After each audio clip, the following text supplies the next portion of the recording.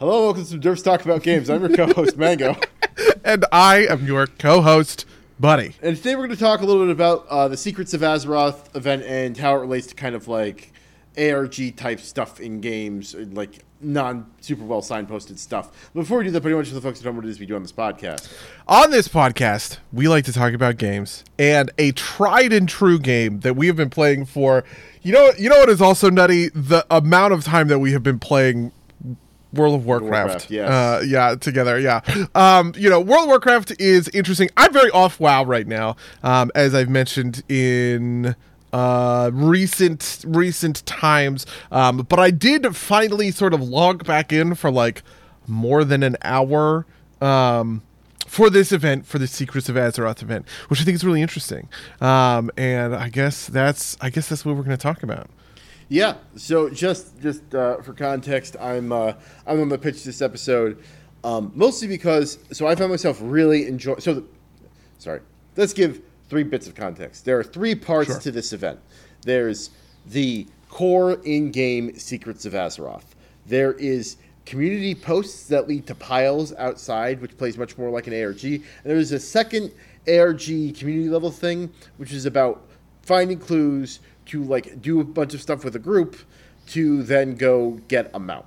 I've done all the Secrets of Azeroth. I've done the amount of community notes things to get the pet, and I have not done the group thing yet. But I did do the relevant event in game to get the feat of strength that was associated with it, which was in Valdrakken. And I found myself really enjoying the Secrets of Azeroth. But like not as much enjoying the other 2 aspects. The community one in particular, since I actually did that. I think it can kind of be boiled down into a couple of things. One of which is that like the Secrets of Azeroth core bit was in the game itself, and it doesn't play out like traditional World of Warcraft quests for the most part. They hand you like an item with a description, and you have to go find it without like a quest marker. Which I found super compelling and found like fun to do on my own time. However, I did not as soon as I heard that you had to go like hunt down social media posts, I was like, I'm just gonna look it up on Wowhead, and did that for the community level stuff. I had a similar gut reaction to the it's called Mimron Jump Jet stuff, but I haven't done that yet just because I had to go find a group, and that's the second level here, right? Like there was one community post that required finding people to do, and I hated it. And I basically ended up LFGing it and making that work. Just it was 2 other people rather. But I was kind of puzzling over my reaction to that, what I thought made successful versions of all these things. And Buddy, I'm going to give you a chance to speak on this. How much have you done, and how have you felt about all of it? Okay, so I've done maybe the first 12. I thought I saw that there was a feat of strength associated with it. I was like, well, I want that, right? So I logged in and I started doing all of them in order. And then I was seeing this stuff, because it's all based in Valdrakken, right? And I was seeing this stuff in Valdrakken, and then I watched a bunch of people get the feat of strength, because I was just in Valdrakken when they got it. And I was like, oh, I understand. The feat of strength isn't to do all of these secrets. It is just to do this one version of this like one event before like the thing is over. So then I just swapped. I did that. My intention is to finish the Secrets of Azeroth sort of quest chain, because even though I was following like the Wowhead stuff pretty directly, I was having a good time with it, to be honest. Mostly just on the level of like reading the quest text and like, I don't know, following this cute sort of minor story that's being like unveiled or whatever. You have these preservationists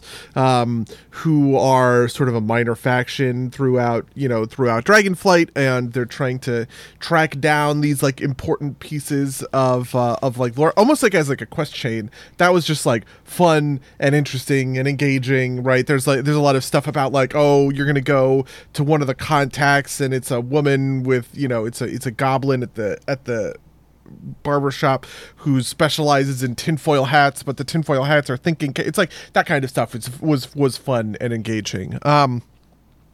And then I also did like the toys, right? They had these toys that you had access to, and the toys gave you different ways to engage with the world in order to solve these quests, which I thought was very fun. I didn't end up doing anything with the community outside of the stuff surrounding this feat of strength. Though I do vaguely know of the community notes and Mimron's jump jets and all that stuff. Yeah, so just call it in the chat. Lou says, this event made me want to be a preservationist. I need an RP character who does this now. That makes sense. Ooh, Lou says she made you a jump jet thing, which is That's true. I did do one of the jump jet things just because I was in voice with people and they needed a body, and so I just showed up and I did it for that. So that is true. Yeah. No, I mean, I need to do them all just because, like I said, it requires a group. But it's so I agree with you. The preservation storyline is cool, but I don't know. This is like a thing that gets talked about with modern games, right? Is like, how much hand holding do you need for a player, and how much is appropriate, how much is frustrating, right? Like famously, like Dark Souls doesn't really tell you anything about anything, and you just kind of have to go find it. This was really kind of most prominent in Elden Ring because you had like a wide area to explore, and you got suggestions of things, but not a lot of direction, with like one or two examples of like some very, very occasionally somebody would mark something on your map, and only if it was like really hidden somewhere. But most of the time it's just like, I'll be, like find me, like some mystery, and you have to go figure out what the answer to that riddle is, or look it up online. And similarly here, most things in World of Warcraft are like you hit a button and it's like fly to this point, and collect 7 foozles and deliver it to the quest giver. This one was like, here's the quest. Here's a note that says like the first one, to avoid major spoilers, is like, this spear belongs to somebody in Northrend, right? And so I flew out there. I talked to to a Tuskar in Northrend. I talked to a Tuskar. It's like, you need to talk to this Tuskar. And so I talked to that Tuskar, and she was like, there's a statue to this guy over there, and here's a screenshot of the statue, essentially, right? And I thought that was very cool. The only thing I looked up there was like, where is like they named an area, and I was not familiar enough with the map, and I didn't feel like pixel hunting to get like, it wasn't one of the names on the map. It was like, I looked up approximately the area that was in, and I did that all manually because it wasn't super long, and I could find it. And basically they all play out like this, right? Sometimes they have a little bit more help. You get like a toy that gives you a coordinate system that like is like, if you set your coordinate system here and you go like 5-4, you will find a thing. And similar kind of revealed toys, which I found entertaining, and that all kind of like resonated with me and felt fun to play with. I wonder how much of this too is like, I felt like it was fun, but it was also like not like it's not like if I couldn't figure it out, one, I couldn't go look it up, and two, it was like a thing I needed to be ready for raid, right? Like, it's a mountain and a hat. Yeah, so I think in general, I like the approach. There's 2 pieces of it that I thought was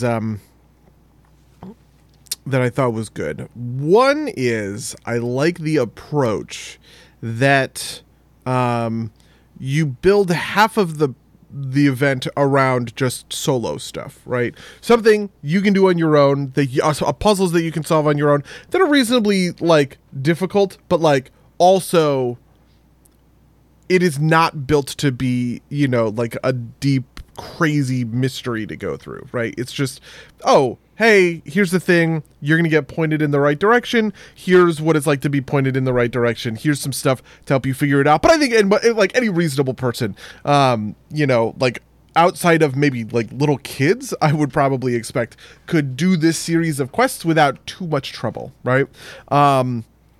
And even if they do have trouble, they can go to Wowhead. I was doing them pretty effortlessly. Again, I was doing them with Wowhead like open. And generally, anything that required me to use the toys, I was just kind of doing. I don't know. I was just kind of doing them by hand because it's not like I'm going to sit there and like micromanage it or whatever. But literally, anytime I ever really got stuck, I just went and I looked it up on Wowhead on my other screen because like I thought I was up against a timer, right, and I needed to finish all of this stuff that night, kind of thing, which I think is good. And then the other part, the other part of the quest or the other part of the event seems to be the big stuff that's built around being really esoteric and tough to figure out. And that's the stuff that sounds like you found really frustrating. Well, not even frustrating. Like, so the stuff that's esoteric, I think part of it was just like that wasn't in game and it had to be found, right? Like the community update stuff was like somebody would tweet, an official account would tweet like, "Great day to hang out in Eastern Plaguelands," right? And a screenshot of Eastern Plaguelands. It's like, one, I don't want to go check all the things to figure out where that is. Two, I do not know the map well enough to go find where that is. And three, I do not care enough to go find that. Like, that is not fun to me to go find that stuff by myself. So I will, and like, it's not like there's a good like middle way to do that, right? It's not like the core stuff where it's like, and go like 7-5 from here, or like, the clues that were like, find 3 caves in this area, right? Like, it was that I could like reasonably stumble over at my leisure. It was like, here's a screenshot, that's where it is, figure it out. And it's not like somebody, like, theoretically, Wowhead could like develop like a medium hints guide that gave you like, in-game style hints, but nobody does that. Everybody's like, the options are figure it out yourself, or like, go get the coordinates from Wowhead and plug it into TomTom, right? And when faced with those two options, I took the coordinates and plugged it into TomTom. Yeah, so my steelmanning of that side of things is that I don't think that's built for like a single, like, to me that's the stuff that's for the secret finding Discord and like the hardcore people into this. Because have you ever done any of the other secrets in WoW? Like there's like, I think it's called like Waking Nightmare or whatever. It's like a special mount. There's a couple of these, but there's simply like one in expansion. I don't think I may have done one of them at some point. Oh, like I did the Hand of Ninglemocked or whatever, the gold hand mount from Shadowlands, which required. Like, oh yeah, okay, that's pretty similar. Yeah, so it's just like I think those are built for really hardcore secret finding communities. The WoW secret finding Discord is like a real thing, right? Yeah. Like it's big. It's got like, I don't know, probably like 100,000 members, right? Like it's just got a huge number of people. And they kind of collectively tackle these things and just sort of brute force it through like the collective will of 100,000, monkeys at typewriters. You know what I mean? That kind of thing. Yeah. Like there have been some that have been truly esoteric in the past. The people have had a hard time sort of figuring out. There's one where you do this whole set of things, and then it creates a giant grid that's like 20 by 20 or something like that. And you can connect nodes on the grid to one another.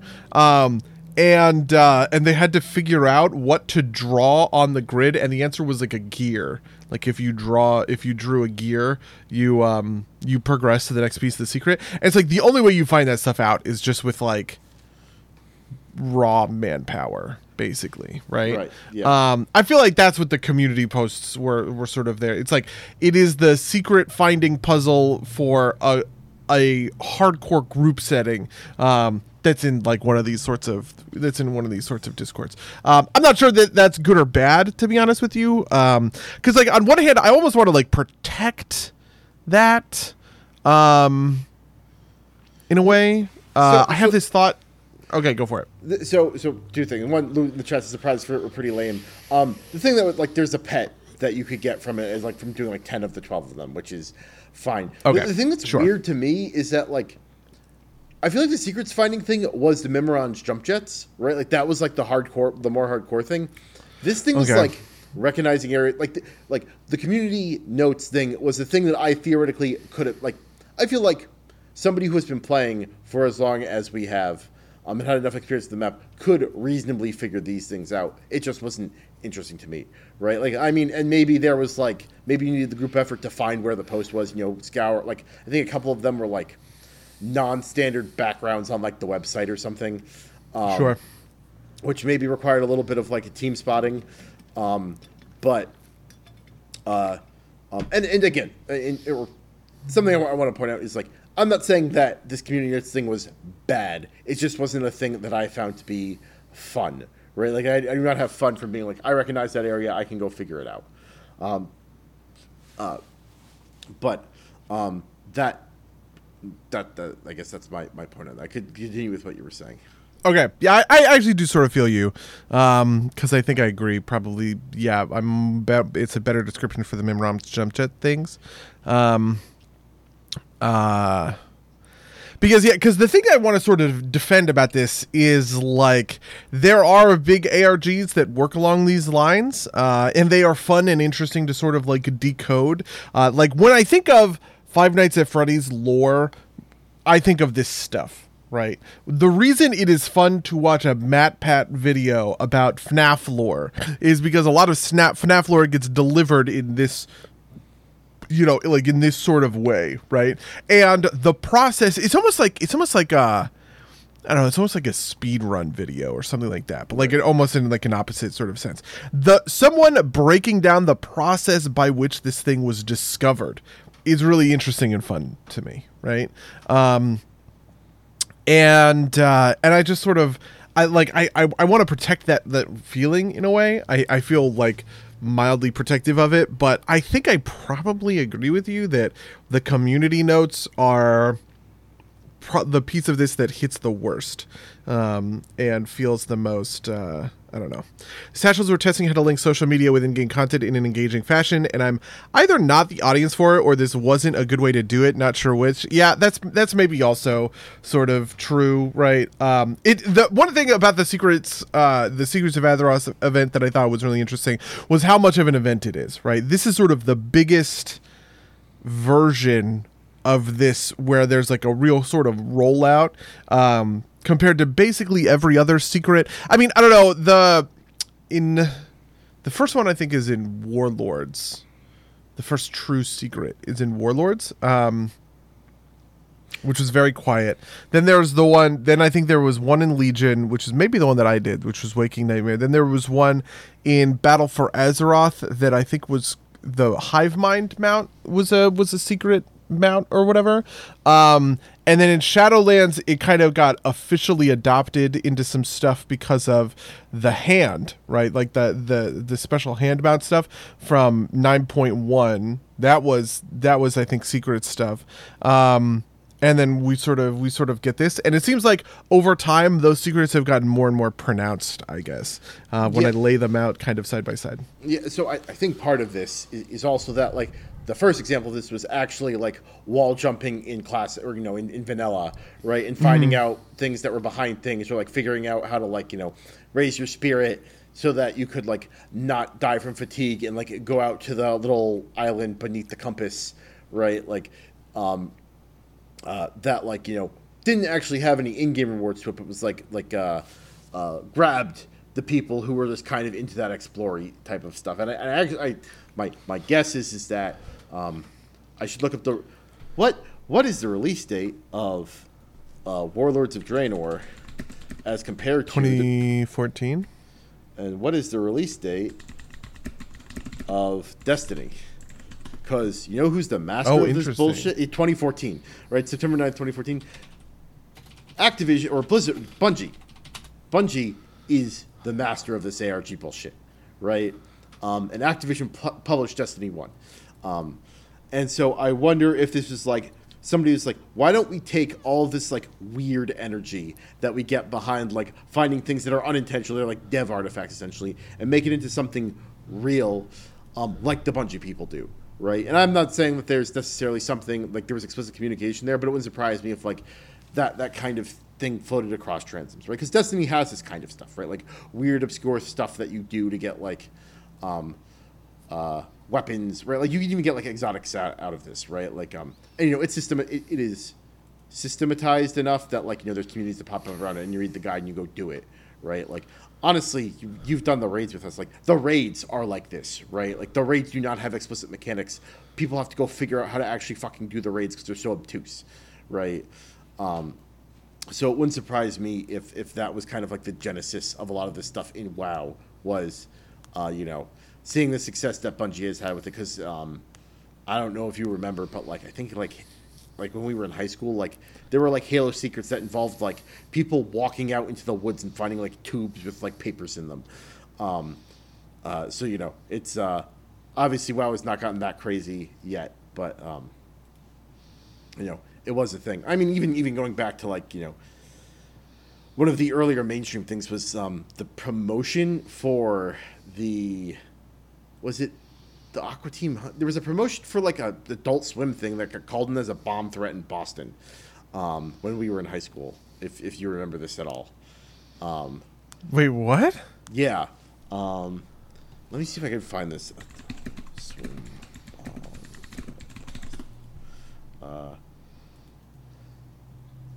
Yeah, so on the morning of January 31st, 2007, the Boston Police Department and the Boston Fire Department mistakenly identified a battery-powered LED placards depicting the Moon Knights, characters from the Adult Swim animated TV series Aqua Teen Hunger Force, as improvised explosive devices, leading to a massive panic. Wow, I've never heard of that before. Holy shit! Like this was when we were in high school, right? Like I remember it making the news. It's funny looking at it. Because it's clearly not like an IED. It's just like, you know, like a guerrilla marketing campaign. It being called in as a bomb threat might actually have been the best thing for the show, right? Like, you know, it's one of the man, this is getting really far afield to video games, but like, do you remember who Tucker Max was? I don't know. Oh my god, yes. Holy fuck. Of course I do. That was like such a huge controversy at school. Yeah. So, I mean, he was like a pre like current culture wars. Like if you talked about him in today's terms, he'd be called like a red pill mansphere influencer or whatever. Yeah, misogynist. Yeah, sure. But like people didn't talk about things in that sense before. But he had the similar types of controversies around him. But something that came out at some point was that like some of like the controversy around him was like literally manufactured. Like he had a billboard that got like graffitied. His publicist arranged for it to be graffitied, right? Like, do you ever wonder what that guy is up to? Let's see what Max? he's been. You know, let's see what he's been doing. One half of him went and founded Newsmax. The other half became Tucker Carlson. That's my guess. No, oh my god! I thought that was real. I was like, oh my god, that would actually sort of make sense. No. He's 47 now, apparently. Wow. Apparently he ghost wrote Tiffany Haddish's memoir.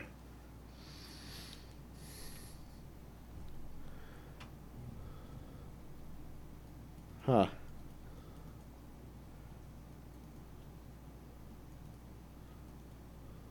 Yeah. He hasn't done a lot recently. Okay. You know what? Honestly, good for you, buddy. This is the perfect kind of person who, like, could have fallen off of the deep end and just become, like, the worst piece of garbage. Do you know what I mean? Like, yeah. Wait a. I always, my understanding of this guy was just always that he was sort of just doing kind of shock jock bits, which I'm probably pretty tolerant of. I think history tends to feel good about these people after the fact, right? You know, like Lenny Bruce or something like that, right? Like from years and years ago, like the dimensions of what we get to sort of talk about tends to end on the side of people are actually pretty open to this kind of thing. So I never went hard on Tucker Max, even if to be fair, I didn't really care also, because I don't drink. I wasn't part of a frat. Like that whole sort of humor just like went over my head at the time or whatever.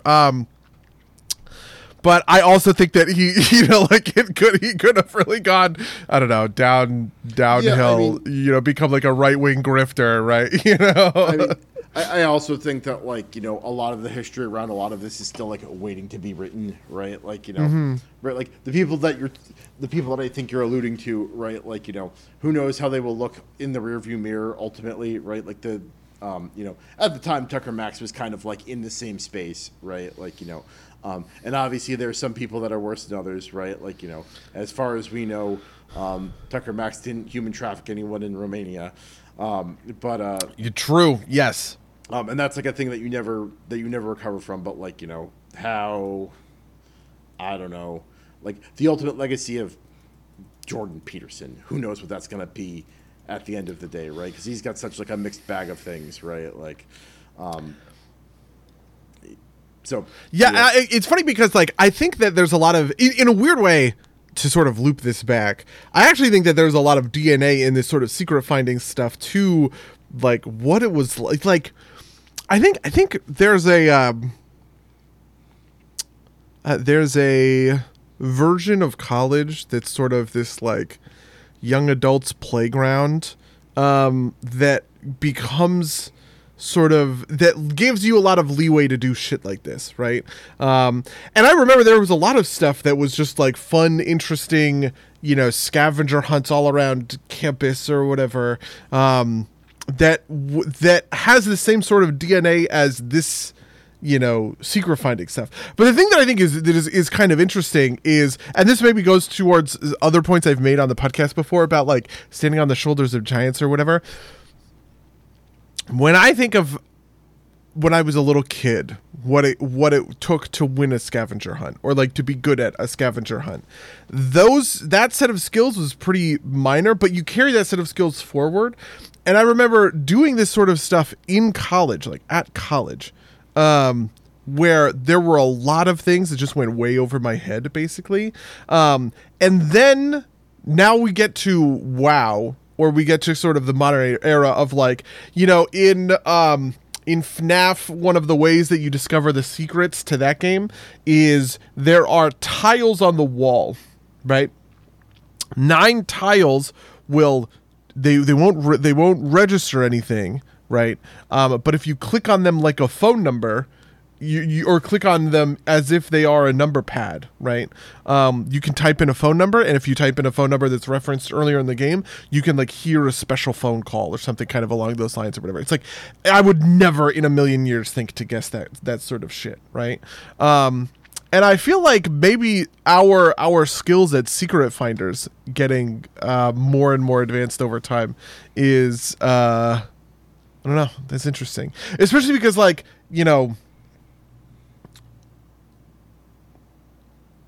the line between frustrating and satisfying is really thin. In a weird way, I'm thinking of like Baldur's Gate, right? Figuring stuff out in Baldur's Gate was really interesting and gratifying, and I was having a great time, like figuring that stuff out for myself. But I imagine there were a couple of puzzles that I complained about, right? The one where it's the book is the answer to the thing, and I thought it was the Idol of Shar. And I was like, obviously it should be the Idol of Shar. I found this thing. I've kept it in Shadowheart's inventory. Put in the Idol of Shar, it should work, and it didn't work. And that's like frustrating. I don't know. I think there's I just mentioned a million things and got really off topic, I guess. No.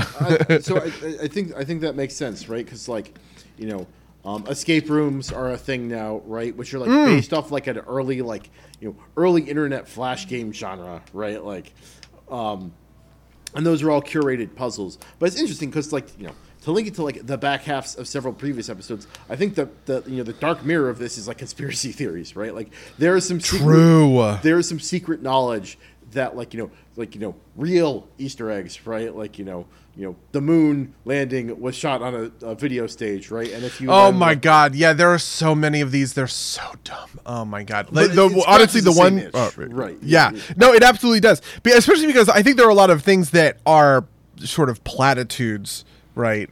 This is part of my history things, right? There's a lot of platitudes that are really interesting or straightforward. But like, one of the things that, okay, I'm sorry. Now I want to talk about this back half stuff a little bit. Go for it. I mentioned the JFK conspiracy, right? The JFK assassination, right? Which is frequently thought of as being a true conspiracy, why the CIA killed JFK. I didn't know this at the time, but I later saw something last week that was talking about apparently one of the Secret Service agents just published a new book with startling findings. He found a bullet on the like a bullet on the floor of the motorcade that would have only that only would have come if he was shot from the front, but he never talked about it or whatever. Oh, it explains the magic bullet theory. The magic bullet theory is so dumb, by the way. It is the most bullshit, stupid, idiot stuff.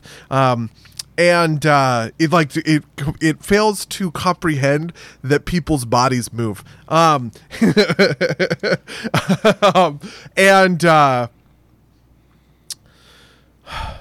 it's just like that stuff really like scratches an itch in like the human mind, right? But it simultaneously scratches that pattern finding itch that I was talking about, right? But also just sort of the like you've been lied to itch. There's another one of these so last week was 9/11. A week ago actually was 9/11.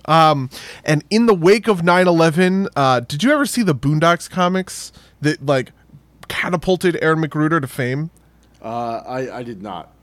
Okay, so Aaron McGruder, very minor underground sort of comic strip artist, and then 9/11 happens, and he makes a series of comic strips that are so funny. This is how the story goes. It's so funny that they get picked up by newspapers all across the country, right? And what those comic strips are is the character Huey, a 10-year-old, African-American kid in the suburbs or whatever. When 9/11 happens, he calls like the FBI tip line and he's like, hey, I know who did this. And the FBI are like, okay, what's up? He's like, his name is Reagan, Ronald Reagan, Reagan, because he, funded Mujahideen forces in the 1980s when they were fighting against like the Soviets. And that's where Osama bin Laden was a part of that or whatever. It's a very common sort of talking point about this is sort of like a left-leaning conspiracy theory, right? The idea is it's less a conspiracy theory in the traditional sense, right? Like there's that's not a secret there. That's an explanatory kind of thing, right? Like I think it's more about the poetry than anything. Okay. In the sense of is this idea that we made our own worst enemy, right? Right. But the point is, that's not true. That's not how it would. First of all, the Mujahideen is like a broad. This is the kind of thing that nobody like knows because nobody ever digs into the actual reality, right? Who was the person handing off money in this theoretical version of things where the CIA is funding Osama bin Laden, right? Because bin Laden is fighting in Afghanistan and he is fighting against the Soviets. We are funding the Soviet, war or whatever. How's all that sort of work? And the question is just like, who is actually doing this thing, right? And the answer is nobody. This is how it worked. The CIA provided the funding to Pakistani intelligence services, essentially, under the understanding that the Pakistanis were going to be able to, disperse that funding into the Mujahideen. This was all set up by a Texas congressman named Charlie Wilson. There's a movie about it called Charlie Wilson's War, right? This is just something that was really important because only the United States had the right kind of arms to take down Soviet helicopters that were just like absolutely decimating the Afghan rebels, right? But the Mujahideen is not like a centralized group that even was run by Osama bin Laden. First of all, Osama bin Laden is Saudi. He's not Afghani. And he was only in Afghanistan because there was he was fighting quote unquote the jihad or whatever. And he was bringing a bunch of sort of dark Saudi money to go fight in that war. But he was already opposed to the United States at that time. Right. He comes from like a rich family, right? Like he's got like siblings that like, didn't he like go to Harvard or something? He comes from a Saudi billionaire. There's a super famous like Saudi family that are the bin Ladens. He's like the black sheep of that family, basically went off to become crazy, right, in the 90s. But so he's fighting, he is the leader of one of these rebel groups that make up the collective of the Mujahideen. But there's no way first of all, there's no way he got US funding. And even if he did, he wouldn't have it, or even if it was offered to him, he would not have accepted it, right? And this is all like well documented in essentially the history. There's no version of things where we funded and trained Osama bin Laden to eventually execute this absolutely incredible, one-of-a-kind terror attack in literal like Sure. world history, Yeah, basically, right? I think the stronger version of this is like, our meddling overseas like helped inflame these tensions that caused the kind of like, scenario where like these types of things would be like United States United States meddling caused enough animosity such that like people like terrorists would consider this to be the type of thing that they wanted to do, but that's like a much more 1,000-foot level type of thing than like you're saying, than like the United States. Yeah, there's funded. also like a ton of disinformation about this. There's a really common quote that is attributed to Oliver North, the Iran-Contra guy, who was a Marine general at the time, where he's reported to have said in 1986, during the Iran-Contra scandal, that actually the most dangerous man to America is a Muslim extremist in a cave somewhere named Osama bin Laden, right? He never said this. Even if he had said this, Osama bin Laden was not in a cave in Afghanistan at that time. He only entered, the fight later down the line as part of this sort of, like jihad thing where they were fighting their jihad against, and the jihad was not against the United States. It was against the Soviet Union at the time, who were seen as also imperialists. Just there are these two imperial empires who are trying to attack the, like the Islamic world or whatever. There's maybe a little bit of truth to the relations between the CIA and the Pakistani intelligence agencies broke down. About like proxy war stuff, between the United States and Soviet Union, because one of the things famously, like Rocky had a title card that was cut that was like dedicated to the brave Mujahideen fighters of Afghanistan or whatever, because at that point they were the view on them was they were freedom fighters against like the Soviet Union oppressors. Continue with you. Yeah, like because there's also like if there is one thing where America created its own worst enemy in a way, it was building up the Pakistani intelligence agency, because they are the people through whom the conduit they were the conduit to get weapons and aid to the Mujahideen, right? That the CIA was essentially giving, and then later on, that intelligence agency was also partially protecting Osama bin Laden in the hunt to actually find him, right? Like he was famously found not in Afghanistan but in Pakistan. But even that is just like, it's not even the same, like you're talking 20 years of difference, right? Between 30, right? 2011 is when the raid on Osama bin Laden's compound. There was actually another raid on Osama bin Laden's compound that was like, I think it was, they got their information 6 days out of date or something like that. Or like the raid took 6 more days. And if they had just like acted faster, he would have been killed in 2007. Stuff like that. And it's just like, this sort of conspiracy thinking, this sort of simplified thinking is almost always pretty bad, I guess I would say. I don't even remember how we got onto this point.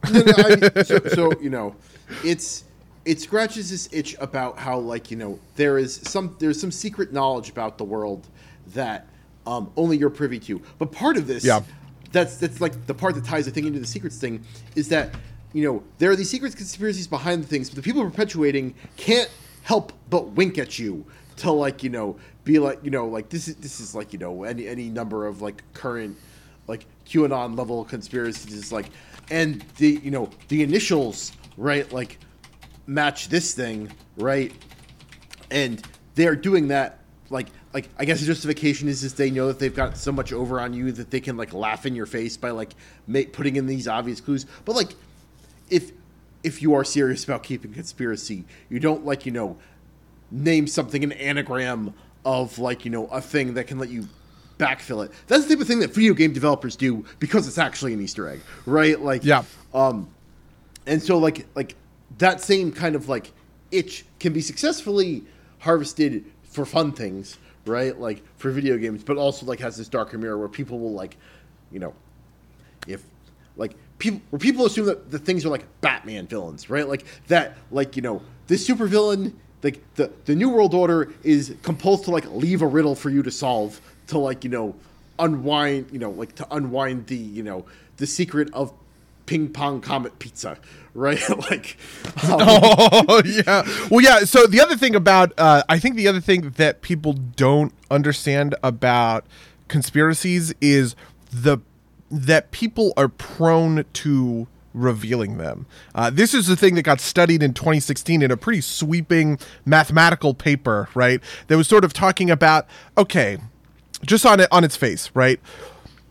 The more people who are involved in covering up a secret, the more chances that they have to reveal aspects of that secret such that it will come to light, right? A good example of this might be Edward Snowden, right? He's just one guy. He finds the thing that is happening to be unethical, right? And he leaks it to the media, essentially, right?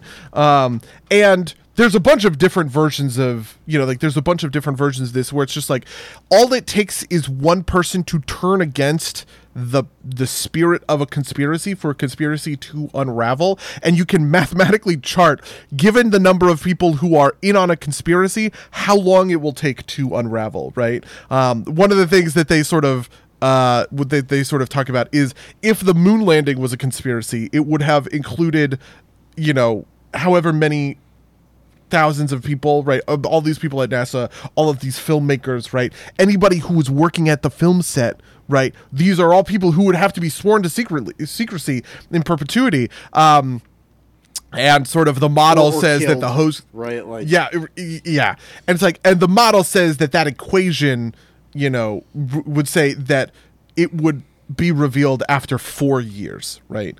On top of that, you've got like an opposed actor, right? Like, the Soviet Union is actively looking for, if this was like on a movie set, the Soviet Union was probably searching for evidence that was on a movie set, right? Because they have, like, a reason to want that, right? Like, or like, if they suspected it was true, they could presumably get to the moon themselves and be like, there's no American flag here, right? Like, that kind of thing, right? Like, but yes, that is true.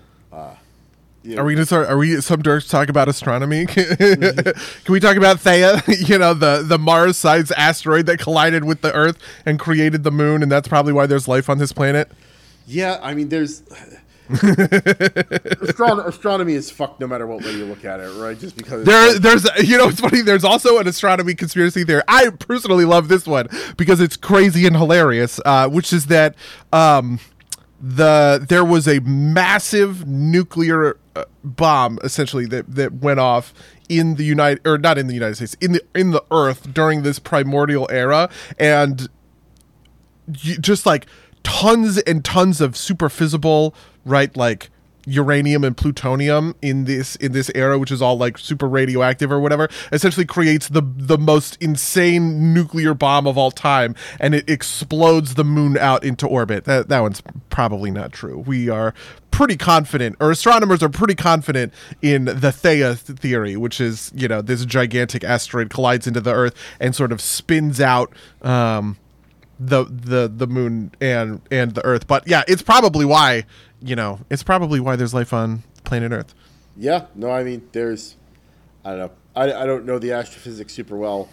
And it's also one of those things where, like, just because, like, we don't know enough that, like, some things might turn out to be different, right? Like, and I don't know. I'm not speaking as a learned person in these things, but I think there is at least some merit to the idea that maybe the original bacteria on Earth came from Mars or something, right? Like that's the type of thing that, like, might be a conspiracy theory, right? Like, there's like a fucking Halo version of this where, like, it's the pre-runners and they, like, threw bacteria at Earth or something. But, like, there's again, don't quote me on any of this. I'm not speaking as someone who, like, has, like, an authoritative view on any of this, but, like, it might be the case that the originations of life on Earth came from Mars.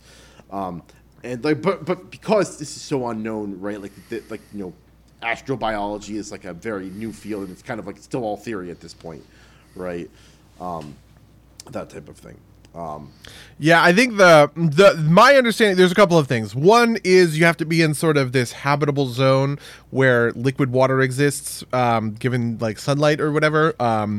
Another thing is Jupiter is really important because Jupiter is called the vacuum cleaner of the solar system. It's so huge that its gravity well will suck in, like, asteroids and comets and stuff in order to protect the like essentially the planet Earth from impacts that would just like devastate the atmosphere and everything, right? This apparently happened I didn't even know about this. This apparently happened in the 90s, where there was a comet that was on a collision course for Earth, but NASA scientists had figured out that it was going to get destroyed by Jupiter, but it would have been a planet. It probably would have destroyed the planet if it had hit the planet Earth. But because when it enters the solar system, it gets warped by Jupiter's gravity well, and I think it like broke up into a bunch of different pieces or something like that, right? Like Jupiter has a lot to do with how we are protected from those sorts of cosmological impacts or astrological impacts or whatever. Sure. I think the asteroid belt also does something similar. I could be wrong about that. True. Yeah. I don't know I'm sorry, my brain is like all over the place today. I'm like having the hardest time saying anywhere on topic. Okay, this is like some derps talking about fun facts for an hour. Dirks talk about conspiracies, right? Like but so given that these are things that we know that like really scratch into the human brain, what do you think makes for successful ARGs? Yeah, successful ARGs, successful kind of like I guess there's two levels of this. Like there's the ARG aspect, and there's also kind of like the level of satisfaction to be, or level of complexity to be satisfying, right? Like, Buddy really showing how much he needs those ADHD meds today. Yeah, listen, I didn't sleep well last night. It's the Stray launch week. Oh, it's the whole thing. Okay, I think, to me, the biggest thing is that there has to be a good sort of here, hold on. Actually, I have a thing for this a little bit, which I don't know that we've ever talked about this on the podcast. Have we ever talked about my theory that there is always like every game necessarily has a story? There's always a plot. There's always a narrative, this, right? I think years ago, but yes. Yeah, this is one of my. This is sort of like a media theory. One of the things that's unique about games require. We haven't talked about Reaganomics yet. We're not going to. So. Listen, Bidenomics, man, I'm on board. Let's go. The one of the things that all games require, right, is interactive input. You can't have a game. The media theory is super complicated, but one of the things that makes games unique is the interactive nature between the sort of author and the audience, right? A movie, when you turn it on, it just goes, it just plays, right? You don't have to sit there and watch it in order for the movie to happen. But with a game, if you walk away, the game pauses. It stays still. It can't move because it requires this sort of regular sort of input. My sort of theory on a sort of like philosophical level is that this creates, by necessity, a story and a protagonist, right? Because you, the player, are the protagonist. Most stories, most protagonists are about, people who are getting better and overcoming obstacles. It's changed. That's the story. Every story has a protagonist that changes over time, and games are fundamentally sort of these change machines, right? Because you enter in, even playing a game like Tetris, this is always the example I'm using, right? Even playing a game like Tetris, you, the player, are the protagonist, and you are changing to get better at Tetris over time, right? So that the first minute you play Tetris, you're pretty bad at it, but by the time you play Tetris for 20 hours, you're pretty good at it, right? That's the story arc of the game. And I view this ARG stuff in a very similar sort of vein, right? The successful ARGs to me are ones that are essentially like plotless stories in a way, which are, it's about being able to make that MatPat video, right?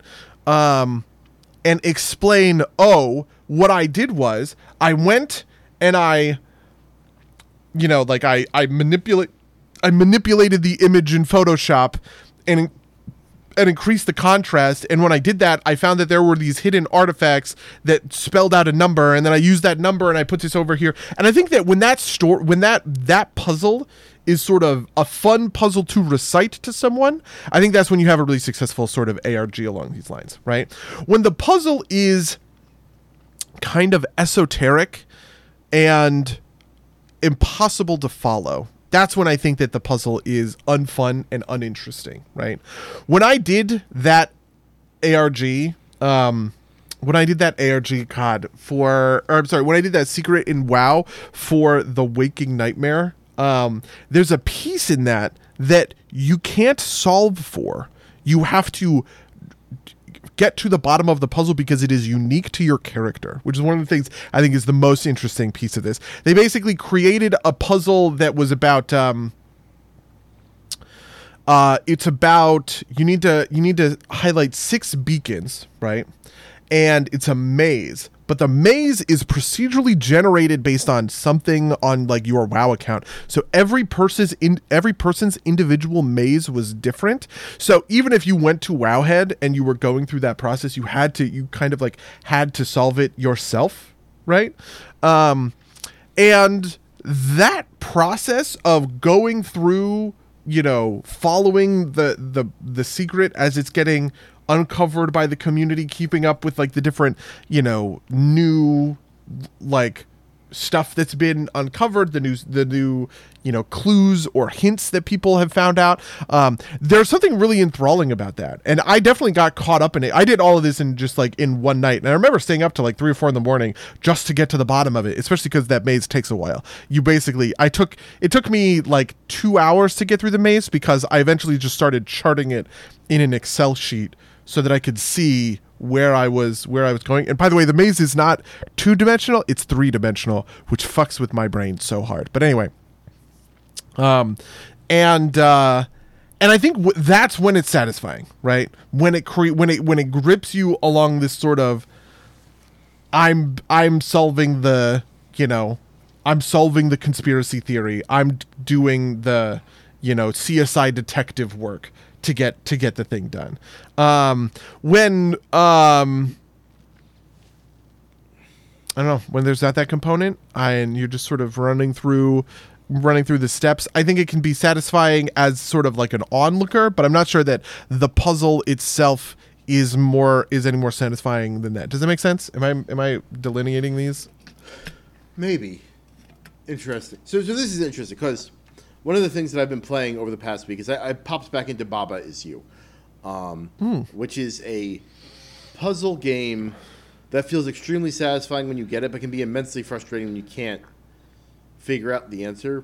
But part of the issue is that like there is a puzzle that I'm stuck on right now that I could go look up the answer, but like that's like the entire game, right? Like sure. At that point, it's like, why am I even doing this, right? I'm just like putting in inputs, and it's not even like it's not like there's a story to the game that I'm like wanting. Like it's not like I get like like adventure games with moon logic, right? Like that's like a common thing that happens in adventure games. It's like they're impossible to like understand because like it's nonsense. Like those, like I have played like Deponia. I have played the first 3 games of the Deponia series, and it's just like a standard adventure game, and by Daedalic Entertainment, and like at certain points I just like didn't care, but I wanted to see the rest of the story, right? Like essentially it was playing out like a too complicated comic book, and I was just like following the steps because I thought some of the puzzles were dumb, but I still enjoyed it from that aspect. But like, with Baba Is You, the only point is to actually like solve the puzzles, and so I wonder if some of that is like the optionality of it as well, right? Like if I get stuck in the WoW thing, I can always go look it up, and there's like a ceiling on the level of frustration I can get from it. That wasn't like possible in the pre-internet era. I think that helps too, right? Like to your point about the story, if there's a story that goes along with it, right, then like I'm willing to excuse the more frustrating elements of at least getting something else out of it, right? Like this community patches, like these community satchels, I literally just wanted the pet out of it, and so like while I found it annoying, at the end of the day I didn't care so much because like I could go follow a guide online and not have to worry about it, right? Like my gut is that like this nightmare thing is like, if I didn't care about solving the maze, I would be incredibly frustrated by that because like I don't care about solving it myself. I just want to I just want the mount at the end of the tunnel, right? Like, you know, and maybe that's part of it too, is that like, you know, the extrinsic reward has to like, you know, maybe this is part of it, like in all ARGs, right? Like there's an extrinsic reward at the end of the tunnel, right? Like, it's rarely ever like, you know, it's not like it's a thing. There's not like a thing itself for it to be, right? It's not like the ARG is the game, right? It can't be because nobody can solve the game by themselves, right? Like there has to be like, you know, like in I think I Love Bees was like the classic Halo one. It's like you got like a trailer for Halo 2 or 3, I forget which one. And that was the thing that was shared by everybody, but like, you know, it was still like an extrinsic reward at the end of the day. Maybe that's part of it too. Yeah, any thoughts on that?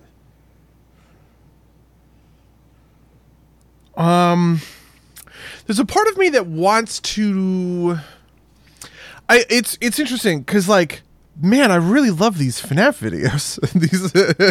Which is sort of what it sounds Sure. like you're saying that is unappealing, right? Well, which is just like the FNAF video is appealing. Like you like the FNAF videos, right? Have you ever gone and done it yourself? well, no, but right. This is sort of the needle I'm trying to thread.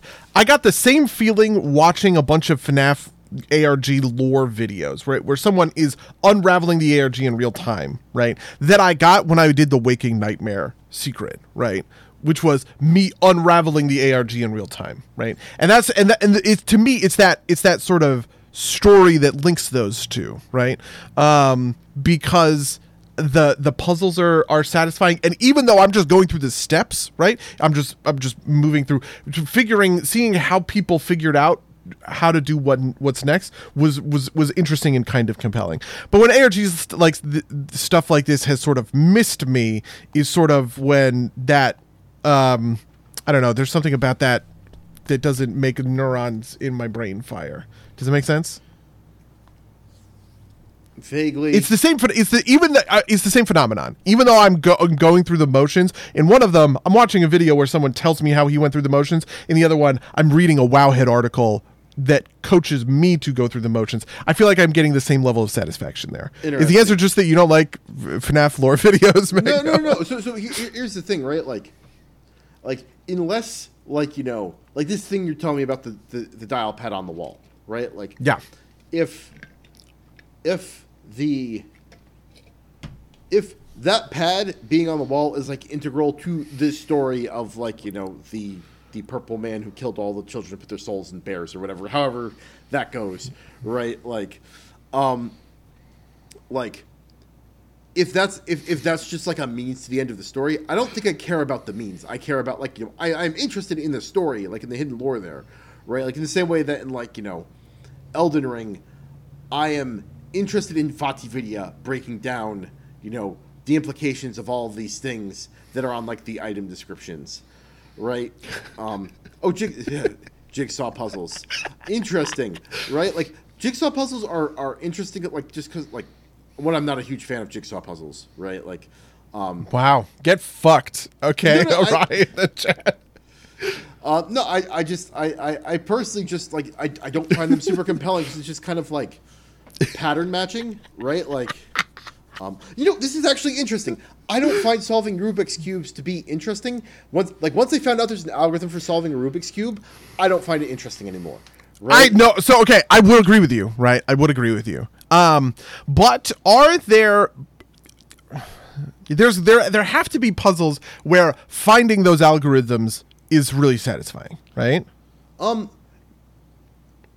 Interesting. So like, okay, so I've told you about the water sort puzzles I sometimes do, right? Water sort. Yeah, so there are puzzles where you have a bunch of vials, and the vials have colors at different levels, and you can pour one color into another color, right? But you can't pour you can pour red onto red, but you can't pour red onto yellow, right? And you get 2 empty vials and a bunch of mix-matched vials, and the idea is you sort through all of the things until you have one vial that is solidly of each color, right? Okay. Okay.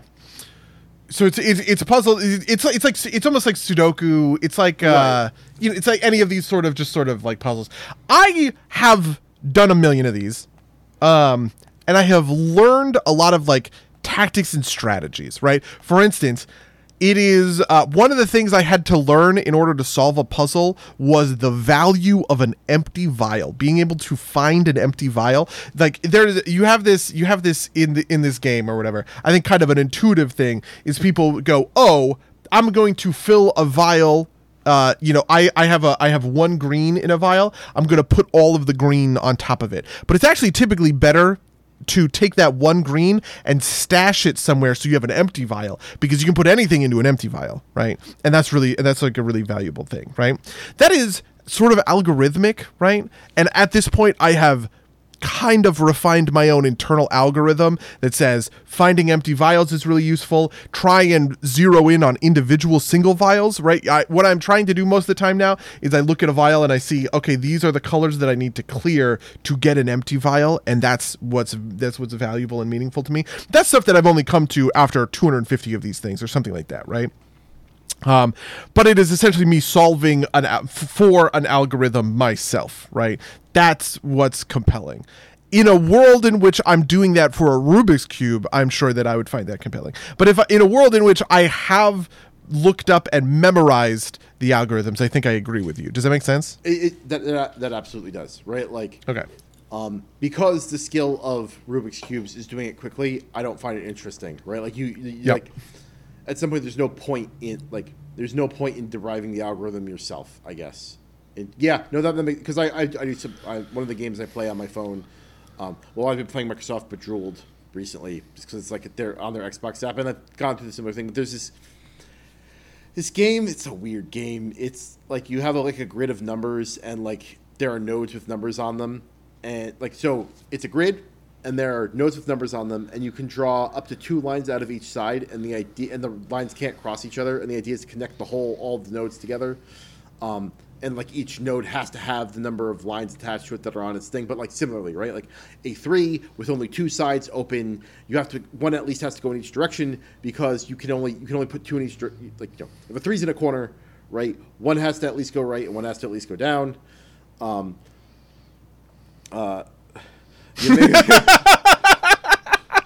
Oh yeah, Megan's gonna shit on jigsaw puzzles. Meanwhile, this guy plays the most basic ass pumpkin spice mom game on the market. So the reason I play Microsoft Bejeweled is because it gives me Gamer Pass points, and eventually I will earn a month of Game Pass for free. And that is a very bad reason, but it's also like these are the games that I play when I'm either on the toilet or when I'm listening to a podcast, probably both. Yeah. And so they're fairly mindless, but I get what you're saying, right? Like I have developed a set of strategies around this like line linking game. Yeah, because to me that's maybe the dividing line, right? If someone can pitch me on this is how I figured out the puzzle as like on and I can get kind of swept up in that sort of story, I'm on board for it, right? And then there's the alternate version of if I'm put in a position where I need to derive my own sort of thoughts and theories, right? And tactics and strategies in order to make like it work. That's also pretty satisfying, right? The version I find unsatisfying is one where I am handed the algorithm, right? The Rubik's Cubes are satisfying. WoW secret finding is satisfying. Or no, I'm sorry. Rubik's Cubes are not satisfying. But WoW secrets are satisfying, and FNAF lore videos are satisfying. I'm trying to categorize this so that I can be consistent. Do you see what I'm saying? Yeah, no. I wonder how much of this is like, at least for me, is like based on like obscurity and solvedness. How do you feel about chess? I like chess as. To be honest, I don't like chess now. All that much, but the thing I like about chess is that different players can have different play styles, and they are relatively in the middle range of chess playing. They are relatively unique. I'm sorry. The thing I like about chess, I used to play chess against my dad all the time, right? And one of the things that's true about chess with my dad is he likes knights. He likes doing knight tricks, right? And so I know when I'm playing against my dad, his knights are really valuable.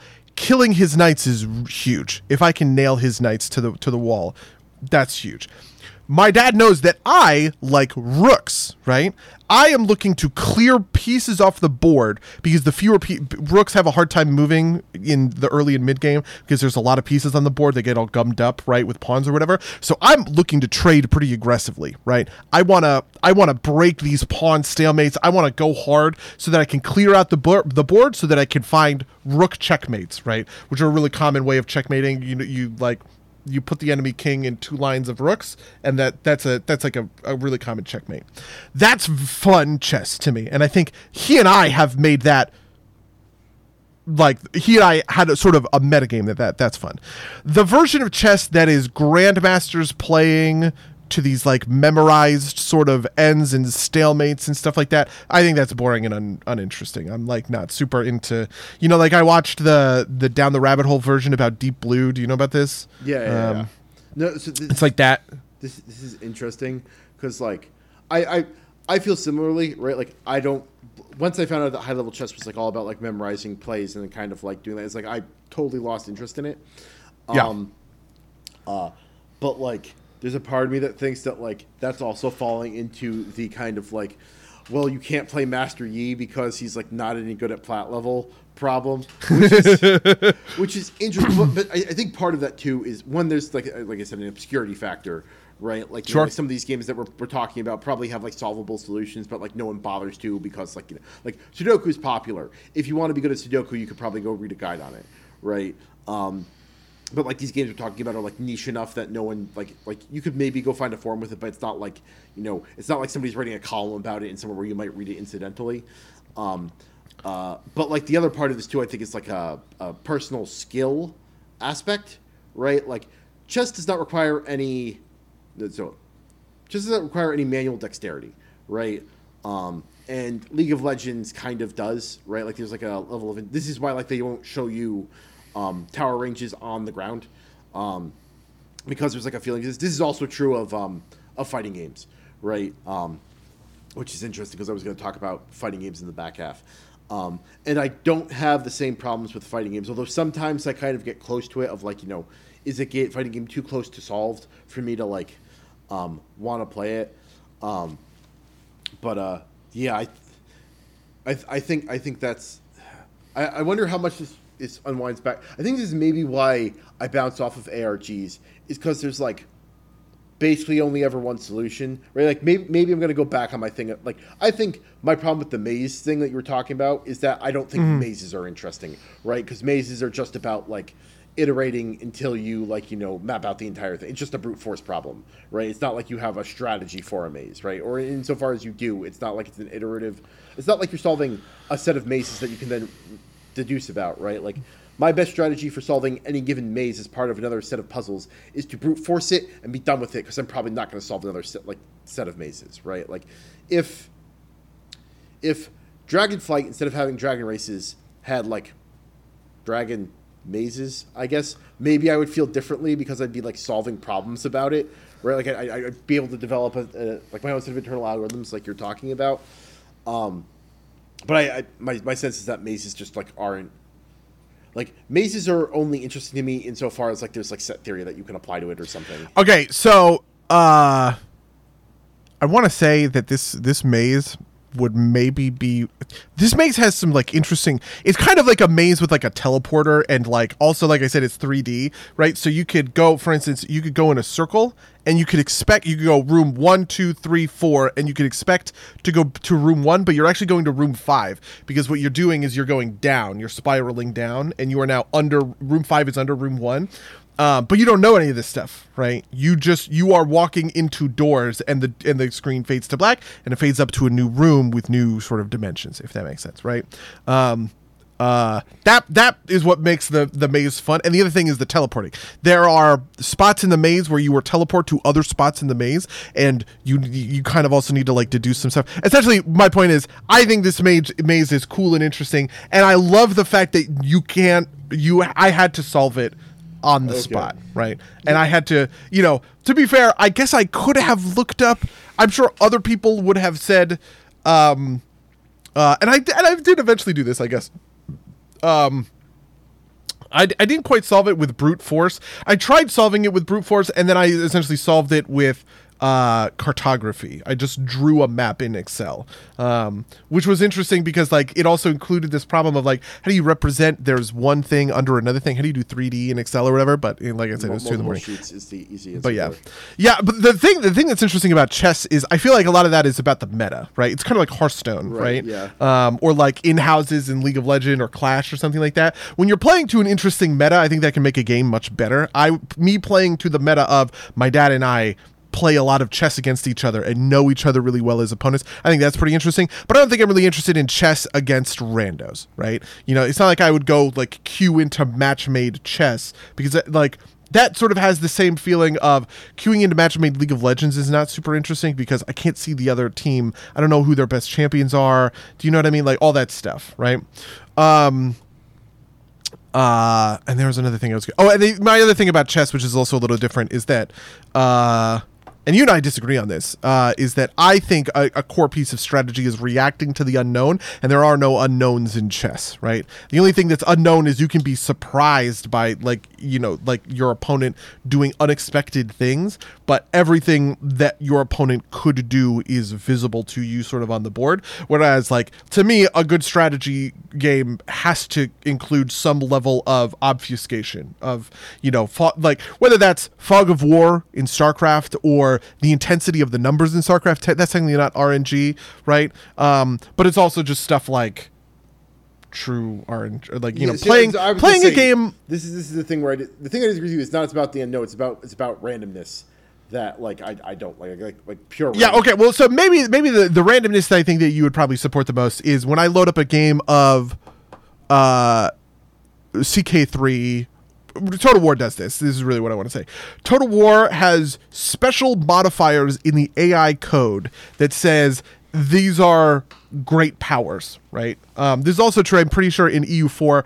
I may be in CK3, but I don't know. Which is to say that when you start a new game, certain groups start the game with kind of enhanced AI. They are more aggressive, they're better, they're stronger, they're smarter, and that the nature of that AI means that they will snowball into some level of victory, right? So for instance, in one of my Total War games, that AI right now is the Greenskins, but in another one of my Total War games, that AI is the Empire, right? And that creates different contours for sort of the playing against it, right? This is maybe I think this is probably the simplest. We would all probably agree this is a pretty harmless / good use of AI in a strategy, or RNG rather, in a strategy game. That's interesting because that solves, like, I know historically I have problems with like these grand strategy games that like where the AI just kind of like where like I have said before, like I don't like playing Civ against the computer because it's just kind of like cheating. I like playing against other players because it's like this is exactly the type of thing you're talking about, right? Like I like playing against other players because like there's a level of like knowing your opponent that you kind of like can't like the way a Civ AI works is like, you know, it has a bunch of extra resources that you don't, and so it's hard to reason about, right? Like. And it's not super interesting to reason about because you're not playing against somebody smarter. You're just playing against somebody with like bigger numbers than you. But yeah, no, I think you're absolutely right there.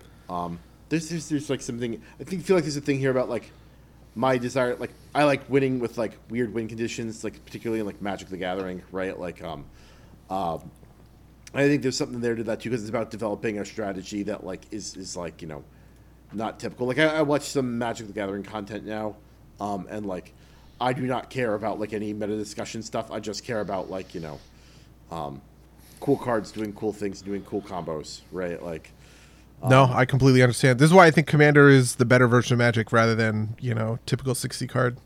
So I don't know if it's like Commander's neat. I actually kind of like.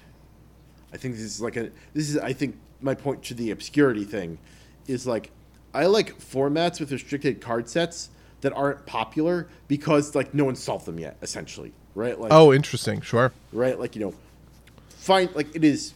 I think Pauper is a big enough format that like it's pretty solved now, or it's got a pretty heavy meta around it. But like, I think there's a point in something like a format like that. It's like you can only use this stuff, and you can go for it, and you can figure out your own way to to win. And it's not like he'll get blown out of the water every time. I think Popper still holds on to that a little bit just because like the power level is a little bit suppressed, right? Like one of my frustrations with Magic the Gathering is like unless the thing I cooked up on my own happened to be a meta deck, like the way I usually deal with this is I ignore the meta entirely, put on blinders, and like I play what I want. But like usually that like tops me out around like gold in Arena. And it's like I don't want to go. If I have to go look online to find a meta deck, I will stop having fun. I don't like piloting a deck is not the fun part of Magic to me. It's building the fun deck. Yeah, that is interesting because like I like playing inside of the meta. I like choosing a deck inside of the meta and getting really good at that deck because then it's about like matchup spreads, right? And it's like can I beat this spread essentially, right? If Control Warrior into Control Warlock is 60-40, can I be part of that 40 essentially, right? And I think that stuff is pretty interesting. But I feel like that's like two sides of the coin because I also do like, one of the things I also like doing in Hearthstone sometimes is just like piloting off meta decks and using like the off meta advantage, right? I was playing a deck not long ago that was an incredibly hyper aggressive right now the best warrior deck in the game is a control warrior deck, right?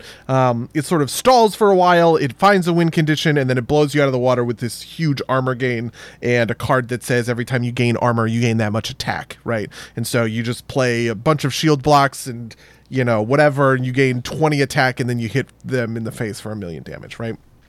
And I was playing an incredibly aggressive deck, right? Because the thing is, when people are playing against Control Warrior, they're like, oh, I'm gonna mulligan for the late game, right? And then I hit there and I'd play just the most aggressive, powerful, beat your face, version of like a warrior deck, and you're taking advantage of sort of the off meta thing. But yeah, I agree with you. I don't know that you could I don't know. I think you can get legend with anything in Hearthstone, to be honest with you. It's mostly just reps, if I'm being completely honest, right? And I think the biggest mistake that people make when climbing to legend in Hearthstone is they switch decks. The best way to get legend in Hearthstone is to just make one deck and get really good at piloting it, but you're getting really good at piloting it into the meta, right? You have to understand the meta in order to kind of get there. But yeah, anyway, that's that stuff. Interesting. Yeah, I mean, I think we've started blending into our week, so I'm going to talk about something that's like sure relevant there. I finally hit platinum in Street Fighter on Zangief. Let's go. Platinum is top 30% of players, so it's not like super impressive or anything, but like it's interesting because like I feel like the way I kind of like leveled up my game is I watched. So there's this commentator, Say Jam, he has a YouTube channel. He mostly streams like his YouTube channel. It's like clips from his stream. I started like he is doing this thing where he climbs to master on all the characters because it's like his fundamentals are super good, and like it's like and so I like watched him play a bunch of Zangief, even though that's like not like his preferred style of character, and it's like I just like started picking up things he was doing, and that like really up-leveled my game, which felt like very satisfying, right? It's like oh, like there's this combo that he kept doing, and like breaking that down, understanding why it worked. Essentially, so Zangief's forward heavy punch is a headbutt. Classic Zangief move. The thing that I think is typical of this move, and it's definitely true in this game, is that it is plus on block, which means you still have advantage. Even if the move is blocked, you still have advantage. It's still your turn coming out of it. And so this thing he would do is this headbutt into a hell stab into a lariat. And the thing there that is interesting is that's like a classic frame trap. So for those at home that don't know, a frame trap is like so the headbutt gives me advantage on block, but there's still a gap there. So like, there's essentially after I headbutt, to do the hell stab, there will be a 3-frame gap where the opponent can do something. But like, I think the fastest move in Street Fighter is 4 frames, and so like, if they hit a button, I will hit them with the hell stab, right, and that will combo into the lariat. And so they kind of have to block, but like, it works well enough because people don't always know that and like, know that's what you're going for. And so the game then is like I headbutt, I hell stab, and I lariat, and I do that enough times so that like you basically condition them to block, and then when they block out of the headbutt, I do a spinning pile driver, which is it's a grab, so it'll beat the block, but it is slow enough that they could theoretically beat it with a jab, or like a jump or something like that. And so like that kind of interaction was basically what put me there, and that's also like super fun to me, like learning all those things. And like a lot of Zangief's game plan is about conditioning and also cold reads, right? Like some of the most satisfying moments to me are like this guy jumps a lot, right? Like it's like because one of the easiest ways to get out of, like when you are standing up out of down, right? One of the easiest ways to beat a throw is to jump, because you can't throw somebody who's in the air, right? And like if I see that this guy constantly jumps, Zangief's level 1 super is an anti-air, and so like the smarter way to do it would be to wait for the jump and do it on reaction, because I think you could still do that. But like I will like put in the input and throw it out, and the person will like, you know, be like one frame in the air and it'll work, right? I'm just like, oh, that feels so good. And so that's things that's kind of, I think this ties into this discussion, right? Like this, one of the things I like about Zangief a lot is like he's very reads based. It feels really good to do reads. There's also another thing that Sajam has been doing, which is, or was doing in his streams, where he's like getting Zangief up to mastery. It's like he will jump and say, I bet they won't expect this, and just like throw out his level 3 ult. And it works a fair amount of times. And it's like, maybe I should do that more. And I do it more, and it works. It's like, oh, it feels so good. Yeah, I feel you. I think getting those sorts of just like beating them on the read is the most satisfying shit. I don't know. There are some times where this happens to me in Hearthstone pretty commonly, where something that somebody said once that has really stuck with me is you have to play to win. You can't play to not lose. Have you ever heard that? Yeah. No, that makes sense. Yeah.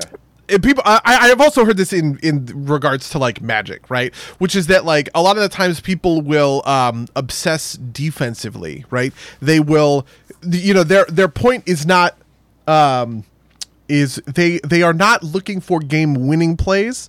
They are looking for not losing plays, right? So an example of this was I was playing a game of Hearthstone recently where I was playing Control Warlock, and I was playing against another control deck, and that control deck had summoned a lot of big guys on the board, but I was at 30 health, right? I was really healthy. Actually, I think I was maybe like 38 health or something like that. I had this weapon equipped, and I realized I had 2-turn lethal if I played around this right?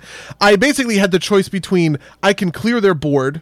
You know, they had a bunch of big guys. They were maybe, let's say they were dealing like 25 damage to me if they just sent everything face, right?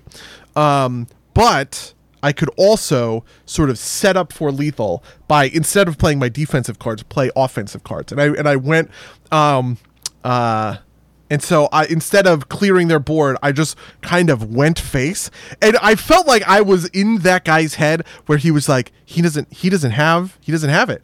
I'm just gonna hit him in the face with all of my shit, and he got me down to like 8 HP. But then the next turn, I just won, right? Because I had set up the previous turn for this sort of like lethal. And I feel like that is a skill that I see a lot of people lack, I guess, in these kinds of competitive sort of like PvP games, right? Yeah, no, they're just like, yeah, that's definitely true. Definitely, if I want to talk about an example from us, right? We were playing Commander at PAX East, and like that game where like I was just like dominating with AC the Geyer straight. I was just like, I was playing way too defensively, and I was like refusing to kill people. But you're absolutely right. The thing to do there is just like go for the throw.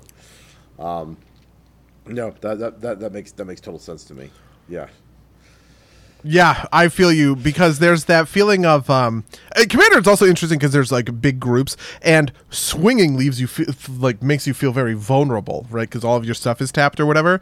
But I don't know. There's something about going. I was doing? I was playing poker, actually, funnily enough, a couple of weeks ago, and I ended up losing to.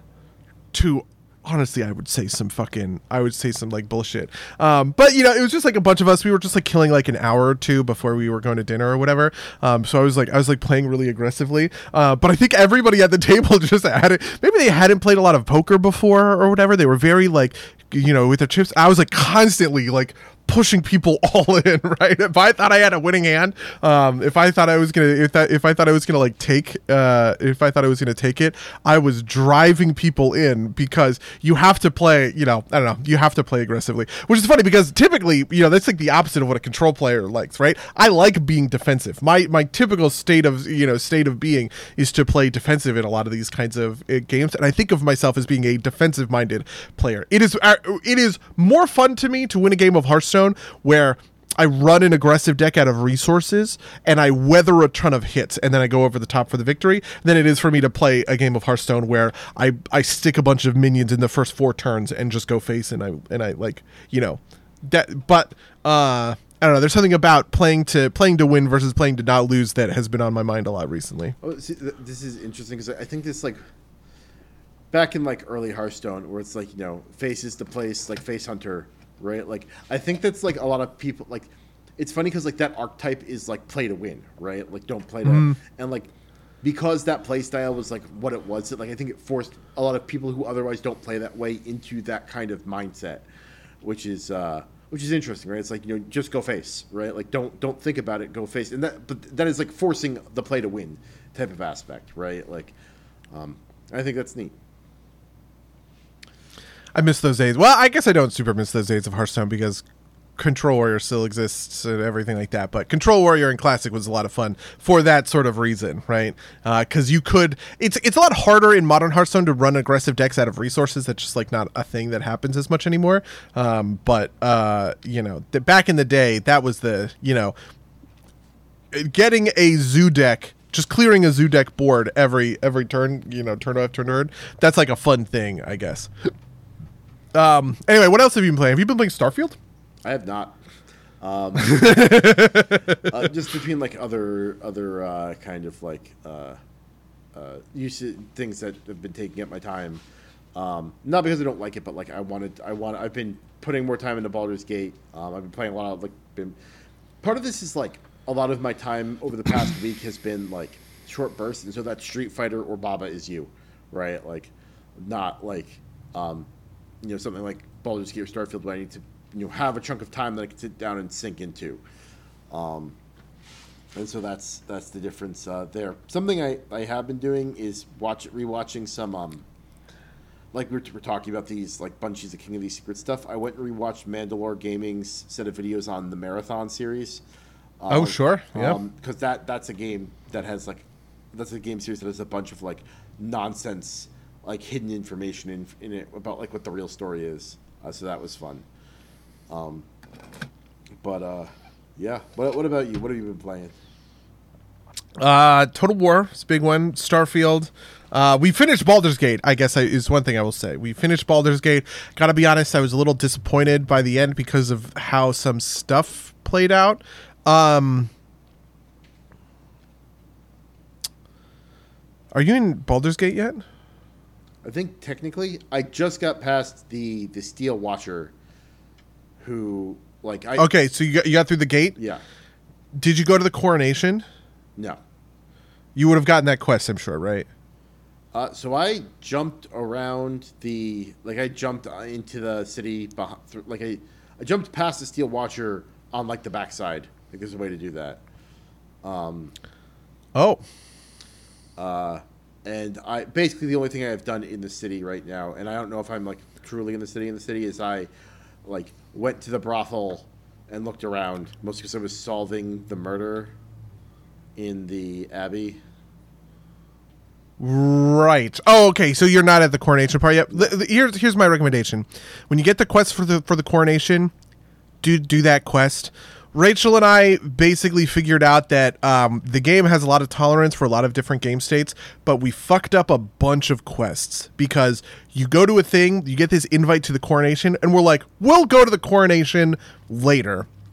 And we didn't, and we did everything, literally everything else in the city, and we did the coronation last. But because we had cleared through all of these quests or whatever, it didn't trigger properly, and it basically kind of kind of like fucked the whole back end of the, like experience for us, which is really like unsatisfying, if I'm being honest.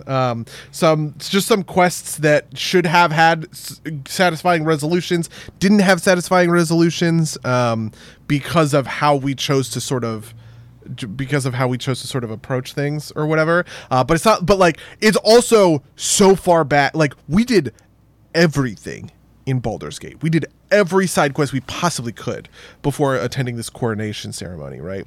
So yeah, I don't know. Don't make my fucking mistakes, Mango. No, that's interesting because, like, we've talked about like how it feels like they apparently put a lot of effort into like making that hard to do in general, right? Like, I was watching a video this week about how like if like the tieflings in town in the Grove get killed, mostly if you kill them, there are replacement NPCs that will show up for them. Oh wow. Yeah. Including, this is the one that apparently doesn't work super well, but like it's a little bit buggy, but like if you have a character in your party in the Grove, when the rest of your party finishes the Goblin Fort, there's a character that will run in and tell you that everybody's leaving, so that it doesn't they don't just like disappear when you come back, which is it's like the title of the video is like, only 0.01% of people have seen this character. I've been getting increasingly annoyed by YouTube video titles. Yeah, I understand. Yeah, I don't know. It was frustrating. Act 3 is really unpolished. There's a lot of bugs. We ran into a lot of issues. There's a bunch of quests that are uncompletable because like just how we chose to tackle those quests kind of left them in our inventory, right? Like, so where it's like, we have to go talk to a guy and he's dead on the ground. There's nothing you can do. That quest is forever in our fucking inventory, right? Because it just like didn't update properly. I don't know, is what it is. Overall, I still had a very good time with Baldur's Gate. I want to play more Baldur's Gate in just sort of like a party setting, in the sense of like playing it like an adventure path where we all sort of know where this is going. We know where this is headed. We know where some of the stuff is, right? I found a bunch of cool stuff that's like, oh, I would love the idea. But the really thing I want to play is I want to play with no companions. I want to play the game with no companions. I want to say, this is a group of 4 of us. We're the only people who are ever going to be in this party. We're going to not invite any companions along for the ride, right? And we're just going to kind of play this like we are, like these characters or whatever. Which I think would be like fun and interesting, and I think it would be cool because you could do stuff like, I want to go to this place where I know there's a really crazy sword for my build, or something like that, right? I think that would be like that would be a lot of fun and a lot of interesting. I will say something that's fun. We did all of Baldur's Gate in 2 long rests. We long rested one time. Yeah, all of the time. We long rested one time. We kind of entered the city after a long rest, and then we did a bunch of stuff, and then we did one long rest in the middle, and then we did a bunch of other stuff, and that was it. That was how we did that was how we did the game. I want to play a version of it where there are no long rests. Actually, I want to do all of Baldur's Gate in one day, no long rests, because I did sort of find a cheeky exploit in order to get there. And I think it would just sort of be like a funny, almost like speedrun challenge thing to do. But, I'm not going to. Yeah, I'm not going to worry too much about it. It's funny because so apparently that spell preparation thing, apparently like the intention is you can prepare spells as long as you're not in combat. Like you can switch up prepared spells, which feels incorrect to me. But like why would I ever have not prepared in combat? Yep. Listen, you got it because of door tech. Obviously, you're gonna close the door in combat, and then, or I guess the arcane lock would be the one. That arcane lock would be that one. Yeah, I'm thinking of. Yeah, for sure. Okay, very cool. What else happened? I played Starfield. We played some of this D&D game, which was honestly very funny. Rachel, I'm playing Mateo Vasquez, and Rachel was just sort of like, introduce yourselves. What are you doing? And I decided to do a bunch of bullshit. I was like, okay, Mateo walks into the city in handcuffs. He's in he's in shackles. There's a big long chain because his smuggling ship has been arrested by the port authority, right? And we did, I had palmed my thieves' tools, and I picked the lock, and then I locked one of the guards I attempted to lock one of the guards to the chain, or whatever. It's just like a bunch of stuff. In the middle of combat, I pickpocketed him to steal his keys, and then I threw it to other people in the chain so they could start like unlocking themselves. It's just like a bunch of that sort of stuff that's fun. I think part of what attracts me to D&D is these cockamamie schemes. It's like the thing I was explaining before about how I was playing a warlock and I had two bolts per eldritch blast, and I had one pull a guy and then the other push him to make this like slingshot effect happen. It's just like dumb shit. I just want to do that, right? I want every round of combat, every time somebody calls on me, to like be some cute, funny thing to like trick people or whatever. Yeah, so hijink. We were calling them hijinks, and the funny thing is that my hijinks, the people who are who are involved in my hijinks, is Warren is playing a barbarian called Geth, and Geth is the straight man to Mateo's hijinks, right? Where Mateo is like doing all of this like crazy dumb bullshit, and Geth is there to kind of like pull his pull his feet from the fire kind of thing, which I think is a very fun dynamic. Like Wooster and Jeeves type thing. Yes, yeah, very similar to yeah. No, I get that. So the thing that is happening in the one D&D or the one Pathfinder game that I'm playing is like I think I've talked about this before. My character is a cleric of Abadar, lawful neutral, and like we went and fought a magma dragon, and like the dragon says to us, "Why are you here?" And my character says, "You're under arrest for," like basically his whole thing is like, you violated the law, you're under arrest, come willingly or face the consequences, right? And so every time I say you're under arrest to like anything, it gets like this big fucking laugh line from the rest of the party. Just 'cause, like, stop right there, criminal scum. Yeah, basically, yeah. I will say, so, funnily, speaking of stop right there, criminal scum, I've been playing a bunch of Starfield, where Mateo Vasquez is also existing as a space smuggler. And I am now doing this thing where in Starfield, you have to complete challenges in order to level up skills, and I want to get better. I want to become a better pilot. I want to pilot better ships. And so I have been flying, but I have joined the Crimson Fleet, the space pirates. So my new thing has been flying around trying to find ships, and then I will just blow up the Crimson Crimson's Fleet starships that I encounter, and then. I'll blow up the Crimson Fleet starships, and then I'll go to the Crimson Fleet, and they'll be like, "Hey guys, what the fuck?" And then I just pay them off. I just pay them money for like the bounty or whatever. I have also paid the bounty a couple of times to the United Colonies because I don't have 100% chance of sneaking contraband into things, and so if they scan me correctly, I just warp jump away. And then I will come back and I'll have a big bounty. It'll be like 1,500 credits or something or whatever.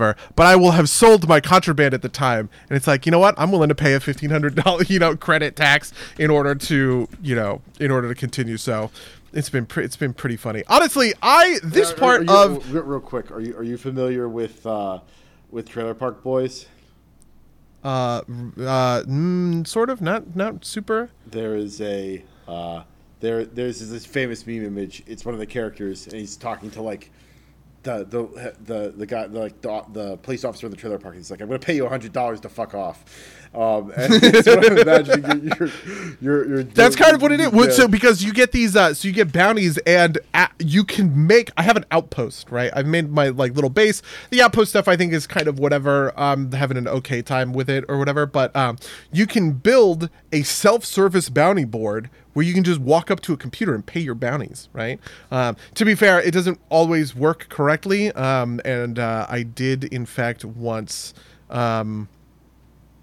I ran up a big bounty, and I went to the bounty board, and they're like, you can't buy your way out of this. And so I was just like, you know what, it's fine. And so I flew up into space in my ship, and I let them take me to jail, and I paid off my bounty that way.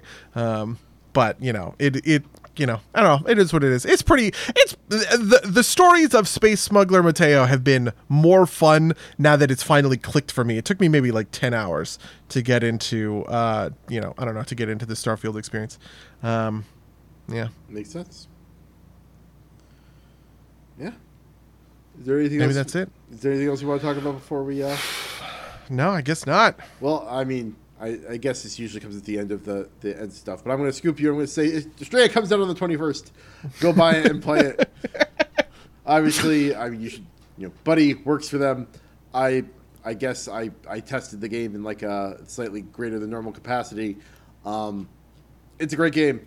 I enjoy it, but take that with the appropriate grain of salt. What else? If you'd like to send us emails about what we talked about in this podcast, you can email us at subversivegames@gmail.com or podcast@subversivegames.com. If you want to tell us, you could email us about any things we talked about. You can email us about the truth behind the JFK assassination if you happen to know that. Rate and review us on iTunes or wherever you find good podcasts. Orion in the chat says, Mango, world's best Australia player. I don't think I'm better than Buddy. Buddy probably has more hours on it than me. I actually checked. I have like 20 some odd hours on it. Which, for a game that's not released yet, that feels pretty good. Yeah, I have 285 hours on it. And that doesn't include any of the pre-release versions that I was not playing on, on Steam. Yeah, so we got a couple of folks who had, don't take it from me, you can take it from Retrovation, who said it's a god tier new roguelike, and then Wanderbots also said he was his most anticipated roguelike of 2023. He made a video. In slightly more mainstream stuff. Didn't PC Gamer just drop a review? I think I saw that on Twitter. Yeah, PC Gamer's review was also insanely good. Where the fuck was it? The PC Gamer review was God, where the fuck was it? There's such a good quote in here.